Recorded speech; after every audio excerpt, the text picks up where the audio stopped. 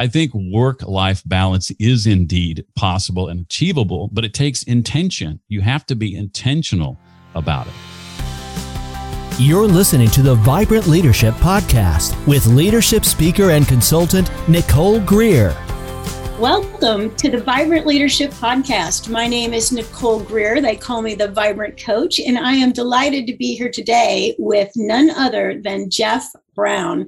So I got a bio that is this long, but I'm not going to read the whole thing, but we're going to get some highlights because the deal is he's super impressive. Jeff is an award-winning radio producer and personality and a former nationally syndicated morning show host. Wait till you hear his voice. You'll know why.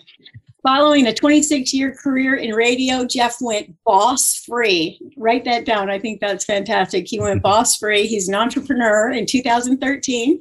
And soon after that, he launched the Read to Lead podcast. So go ahead and get out there and get subscribed to that immediately. It has gone on to become the 4-time Best Business Podcast nominee and has featured Jeff's interviews with today's best business and nonfiction authors. Okay, so listen to these people he hangs out with. It's very impressive. Alan Alda, those of you who are over 50 know about MASH. There's Stephen Covey. Everybody knows about Stephen Covey because he lives on. Seth Godin, a marketing guru, John Maxwell, leadership guru, Liz Wiseman, also leadership guru, and Dr. Henry Cloud, who can teach you how to get your boundaries in place, Gary Vaynerchuk, Simon Sinek, oh my gosh, Brian Tracy, Nancy Duarte, which she is the queen of the slides, and over 300 more. And he coaches successful podcasters and is a leader, obviously, in his field. So round of applause for Jeff. We're so glad you're here. Well, thank you for having me, Nicole. The thing I think that impressed me most about what you just did was you actually correctly pronounced all of those names. Oh, good. Well, these people are on my list of people I want to meet someday. And of course, I've read a lot of their books and watched their videos and all that because I am just a leadership nut. But let's start with the first question. Since you're a leader, you've worked with all these amazing authors and speakers. How do you define leadership, Jeff? Well, for me, it used to be, because this is what was modeled for me, it used to be command and control type leadership when I was younger, because that's all I knew. That's all I was surrounded by. And so, your job was just to do what the leader said and to do it the way the leader said to do it. And it wasn't necessarily come and share your ideas because the leader was already the smartest person and knew everything. So you were just, the cog, and you just did whatever you were told. But since then, I have learned that leadership, and I'm a particular fan of servant leadership, but that leadership is helpful. Leadership extends grace.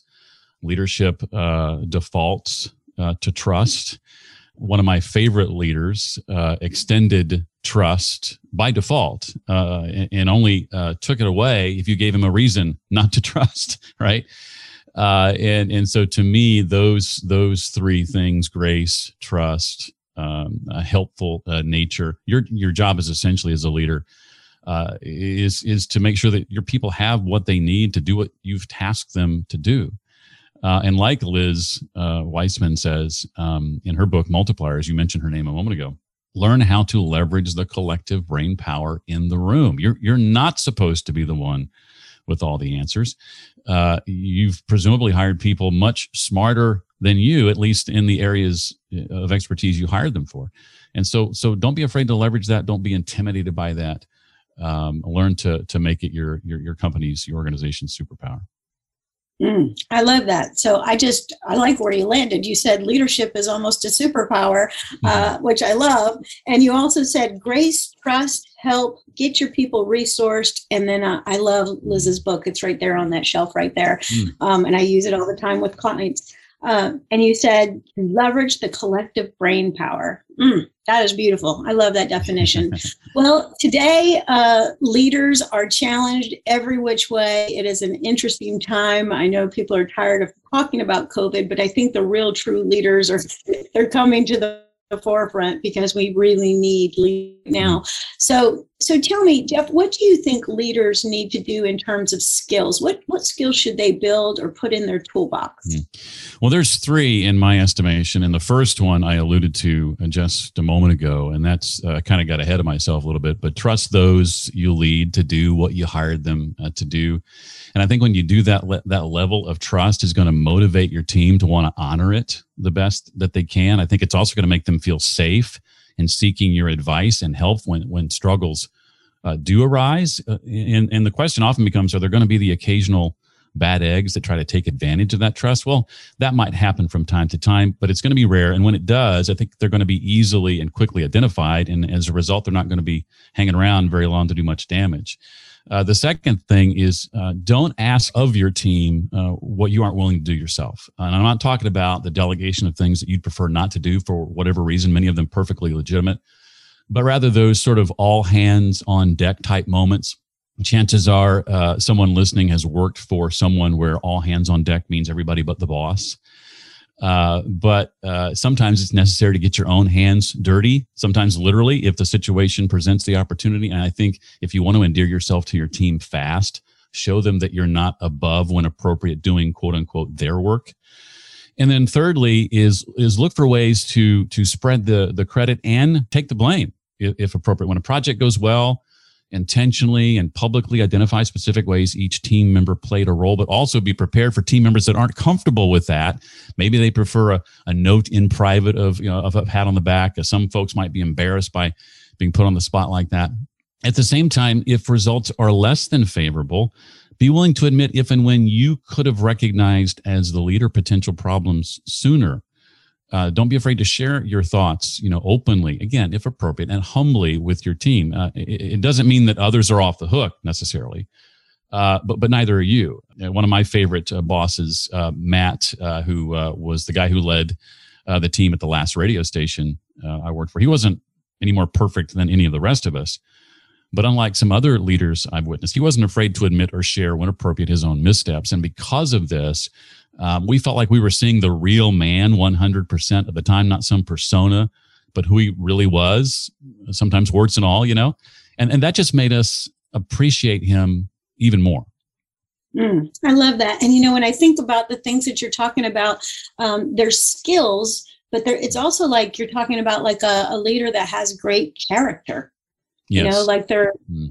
So there's just this great character inside of them, that they trust, which leads to other good character, which you said was honor. I think it kind of dovetails or snowballs, right? You got a great leader, you get a great team. So I love that. So what do you believe makes some leaders more successful than others? Why do some struggle so much?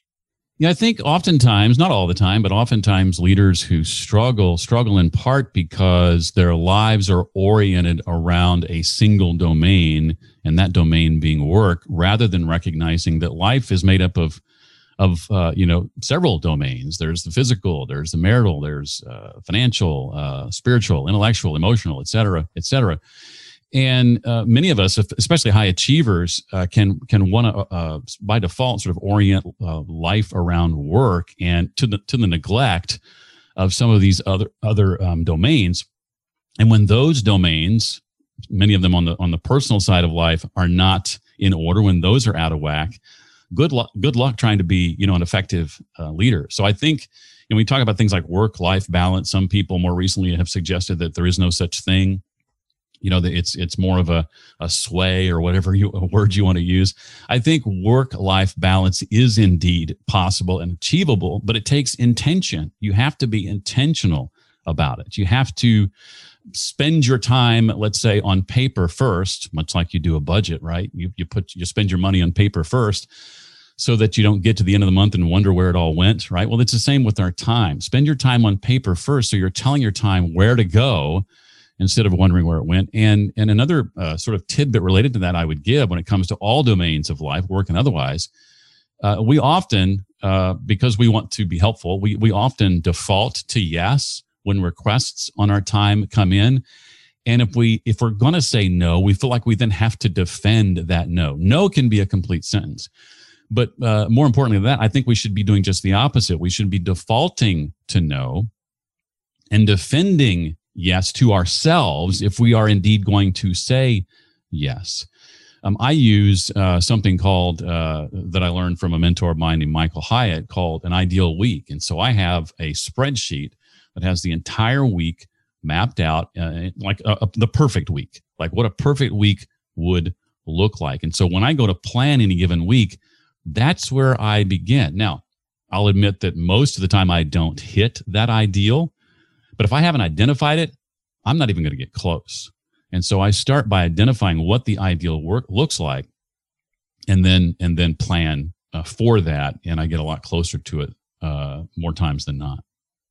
I love it. I love it. And so I think the name Michael Hyatt needs some attention. He is a fabulous speaker, author, coach. So definitely go check out Michael Hyatt. I bet you he has like some freebies on his website, much like I know you do, Jeff. So I love what you said. I got to tell my time where to go instead of wondering where it went. That was like, that's tweetable, everybody. So I love that. I totally love it. Okay. So I agree. Leaders definitely have to get their idea about what's ideal in their life, and they do have to have some balance for sure. So what are the biggest challenges for leaders going forward? You know, what do leaders need to focus on, do you think? Like if we put you in the seat of futurist, what do you see out there? What do leaders need to be doing? Well, you mentioned COVID earlier. I think a lot of leaders and a lot of companies are realizing that if they do indeed go back to coming to the office, many of them are in a place where they're either going to need to make that optional or have an option where, you know, maybe it's part-time in the office and part-time at home, and sort of this whole idea of working remotely for part or all the time is something that so many companies and organizations have been forced into. And what I would say is, and I've seen this happen, and it's really, I think, condescending to your staff when you get into a place of trying to track all the hours and making sure when people are working remotely that they're, you know, working as many hours as you think they should be and things of that nature. Instead, focus and concern yourself with results. We were talking about Michael Hyatt a minute ago. I interviewed Megan Hyatt Miller, his eldest daughter, who is now the CEO of Michael Hyatt and Company. They've got a new book coming out. And she was telling me that near the beginning of COVID, they began experimenting with something that they wanted to try out anyway, but COVID kind of forced it on them. And that was 6-hour workdays. And COVID sort of necessitated that because, you know, many of their employees are parents and they're having to deal with kids not being in school and all the mess that's associated with that we all know so well. Right.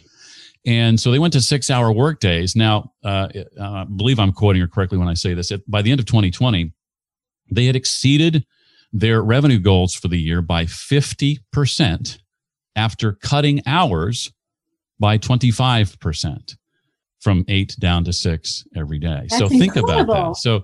So the research shows that, you know, after, you know, there's those people who are going to, again, put the focus of the work domain and so, to the neglect of some of these other domains. The research shows that after 50 hours, any productivity is negligible. In fact, no more productivity comes out of 70 hours versus 50 hours. And similar research shows that as you begin to back away from 50 hours and you get closer to less than 40, productivity actually goes up. And Megan's results from last year, Megan and Michael's results from last year, prove that that's actually the case. Yeah, well, it just makes perfect sense if we slow down for a minute, because if I get good and rested, when I come back to my desk and sit down, I get ready to make it happen, right? But if I sit down, I'm fatigued, I'm thinking about what should I do? I don't want to do anything. You spend 20 minutes debating what to do. So I love that. Absolutely love that. Well, you've got just this really great laundry list of people that have been on your show. And so I'm curious, what leadership read? I don't want you to offend any of your guests, but like when you think about the greatest leadership books that you've read, because your podcast again is Read to Lead, what books do you just like? These are my standouts. Yeah, Liz Weissman's Multipliers is one of them. You mentioned that book is on your shelf. That book, she talks about the multiplier leader versus the diminisher type leader. That was revelatory for me. I'm a big fan of Michael Hyatt's work. Seth Godin is probably my single favorite interview ever. I've had the chance to interview him twice. So So Linchpins was a big one for me that he wrote several years ago. He's writing on pace of about a book every 3 years. So any of his 18 or 20 books are certainly worth your time. I love John Maxwell's work. And then more recently, Atomic Habits by James Clear, which came out in 2018, and a similarly themed book, Tiny Habits, by Dr. B.J. Fogg from Stanford University. All those have been some of my favorites from those last two from the last couple of years. Yeah, fantastic.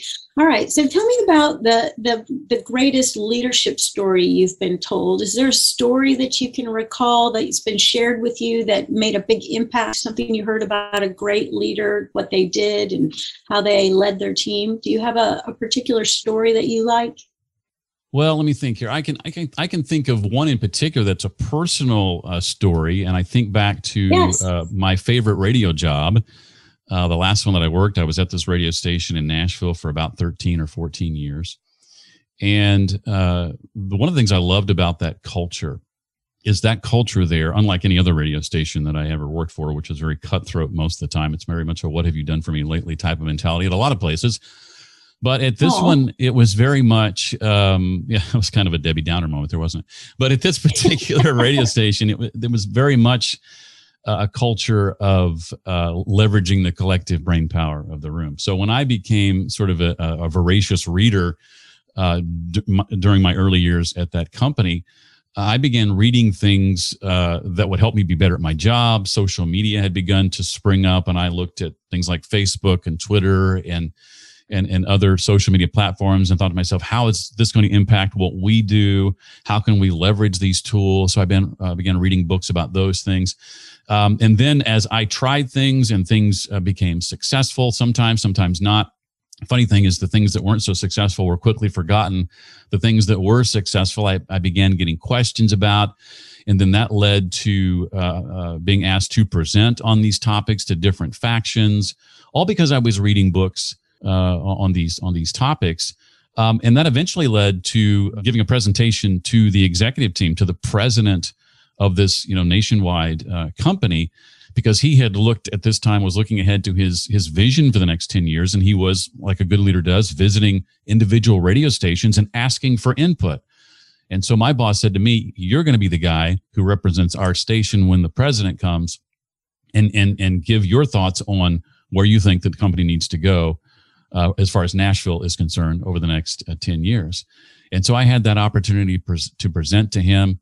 And then when it came time for him to create his own presentation to the world and to the staff about here's my vision for the next 10 years, he came to me and said, I want you to be the guy who takes my thoughts and ideas and puts them in presentation form. I've seen your presentations. I've seen what you can do. I want you to create that for me. And so through all the reading I was doing, reading about social media, reading about how to leverage these tools, reading about how to do great presentations from the likes of Nancy Duarte and others, reading how to create a compelling presentation. All this reading I was doing led to one thing after another, after another, after another, to the point that one guy in a team of a couple hundred people is being invited to do these different things. But it all goes back to intentional and consistent reading and pouring into myself on a habitual basis. Yeah, I love that story. And one thing that I tell almost on every podcast that I do is we talk about leadership, but inevitably the guest on the show says, well, this is the book that I got this from. This is the book that I read. This is where I picked this up. And so you do have to, and don't miss this, literally, you have to read to lead. And so it just puts you one leg up above everybody, as you said, out of a group of 100. And when you were talking, I heard a couple of habits. And one of the things that I always like to look at is habits. And you mentioned 2 books that are excellent earlier about habits. But you said, getting input and then being able to cast a vision and then present it in a powerful way. I think those are three huge skills, habits, whatever you want to call them, that leaders need to have. So I want to go off the board for 20 points and ask you more about habits, since you're a big fan of that subject matter and you are an entrepreneur yourself. Several of my listeners are entrepreneurs. What do you think are the habits that are making you so successful? Jeff, what do you do on the daily? Yeah, and for me, that has come from sort of curating what I've learned from these nearly 400 authors now that I've interviewed. And I have found that there are 5 things that nearly all these people have in common. And here's those 5 things. One of them I've mentioned, so I'll be brief on that one. But each of these 5 things, by the way, spell the word dream. So if you want to realize your biggest dreams and your highest priorities, I think you need to do these 5 things. The first one is to daily invite discomfort into your life. That's the D. What do I mean by that? I mean, lean into fear. Eleanor Roosevelt once said, do one thing that scares you every single day. What happens when we lean into fear? It's scary, but as soon as we've done that thing, what often happens is we want to do it again. I remember the first time I got on a roller coaster, I was scared to death, but as soon as I got off, I couldn't wait to get back in line and ride the thing all over again. And that's the beauty of discomfort, is it pulls us outside of our comfort zone and encourages us to do things that were once difficult but become easier over time. And so to me, that's just the only way to live life, is outside your comfort zone. So invite discomfort is number 1. 2 is to habitualize reading. We already spent plenty of time talking about that. Enough said there. Number 3, audit your energy. That's the E. By this, I mean, look at your calendar. Consider a digital calendar in tandem with an analog planner like I do. And on your digital calendar, I have tried color coding my calendars in numerous ways that just didn't work for me. But the one way that does is to color code my activities by energy. What on my calendar gives me energy? And do an audit, about every 3 or so months. What on my calendar zaps my energy? What on my calendar am I sort of indifferent about? And give each one of those energy types a color. For me, things that give me energy are green. Things that zap my energy are red. Things I'm indifferent about is orange. Do an audit and look at how things are lining up. Is there a lot of red? If so, what can you do to change that? Can you bring a little orange into something that's red? Can you take something that's red and make it a little more green? When I first did this just a few months back, I was delighted to see a lot of green, but that wasn't an overnight thing. It took time to get there. The A is to welcome on a regular basis accountability. I think it's important to have a group of people you trust, sort of a board of directors, if you will, unofficial board of directors that you meet with on a regular basis, if not weekly, then maybe bi-weekly or monthly. Each of you pouring into one another's life. I think mastermind group, that's sort of a great example of something like this, where you're encouraging one another, you're challenging one another, you're holding each other's feet to the fire to make sure you're doing the things you say you're going to do in your personal and professional life. And the M, the last one, is to dominate mornings. I've got a morning ritual that I go through every day. This is different depending on your season in life, or how much time you can commit to it is going to depend on your season in life. But I'm at a place where I dedicate 3.5 hours to my morning ritual. It starts at 5, ends at about 8:30 on most days. And there are sort of a smorgasbord of things I might do during that time. I used to think I had to do all the things, and it was very regimented as to when things happened. But now I look at all the things I could do to start my day, to pour into me, to, self-care type things. What are all the things I could do? Which among those things do I want to do this morning, today? And so I focus on those. And tomorrow it may be different, but I've identified a list of things from which to choose. So I'm not starting with a blank slate. So invite discomfort. That's the D. Habitualize reading, audit your energy, welcome accountability, and dominate mornings. Now, if you want to go into more detail on that, I have actually put together, just for your listeners, a short ebook that outlines each of those more specifically. So you just go to readtoleadpodcast.com/vibrant, and you can get the written summary of that for free. That is fantastic. Okay, we'll put that up on the screen for sure. I love that. And so I have one final question for you, Jeff. There's somebody out there listening right now, and let's pretend that you are mentoring this single special listener, and you're going to give them like one more piece of advice so that they could lead vibrantly. What would you give them? I would ask them to audit their own life, and this is similar to what I was saying a moment ago, but audit their own life and determine whether or not they are taking time in the beginning of the day for that self-care time I talked about a moment ago. If those listening are like, I used to be, you got up, your alarm goes off with enough time for you to shower and get dressed and grab something to eat real quick and get out the door. I did that for decades. And only in the last 7 or 8 years have I changed my my mode around mornings and making sure that before I get out the door, I've spent at least an hour, if not more time, on just pouring into me, doing, writing in a gratitude journal, exercise, those types of things, rather than just rushing out the door. And I think if you'll take time to do that, it's kind of like, the flight attendants say, put your own mask on first before putting on somebody else's. So many of us start our days not having done those things, and we wonder why we're tired or we're irritable or whatever. It's because we haven't taken time oftentimes to pour into ourselves first. So that would be my single piece of advice. Yeah, I totally love it. I have a quiet time every morning. I'm up at 5 a.m. as well, so I totally relate to that. And I have a stack of books that's big, and my children walk in and they're like, "Are you reading all of those?" And I'm like, "Yeah." I read a little here, I read a little there. It's like kind of whatever mood I wake up in is what I grab for. But I absolutely adore that. And I know that the listeners, the special one that was just listening, plus everybody else who will listen to this podcast has just absolutely gleaned some genius from you. So Jeff, we're so grateful.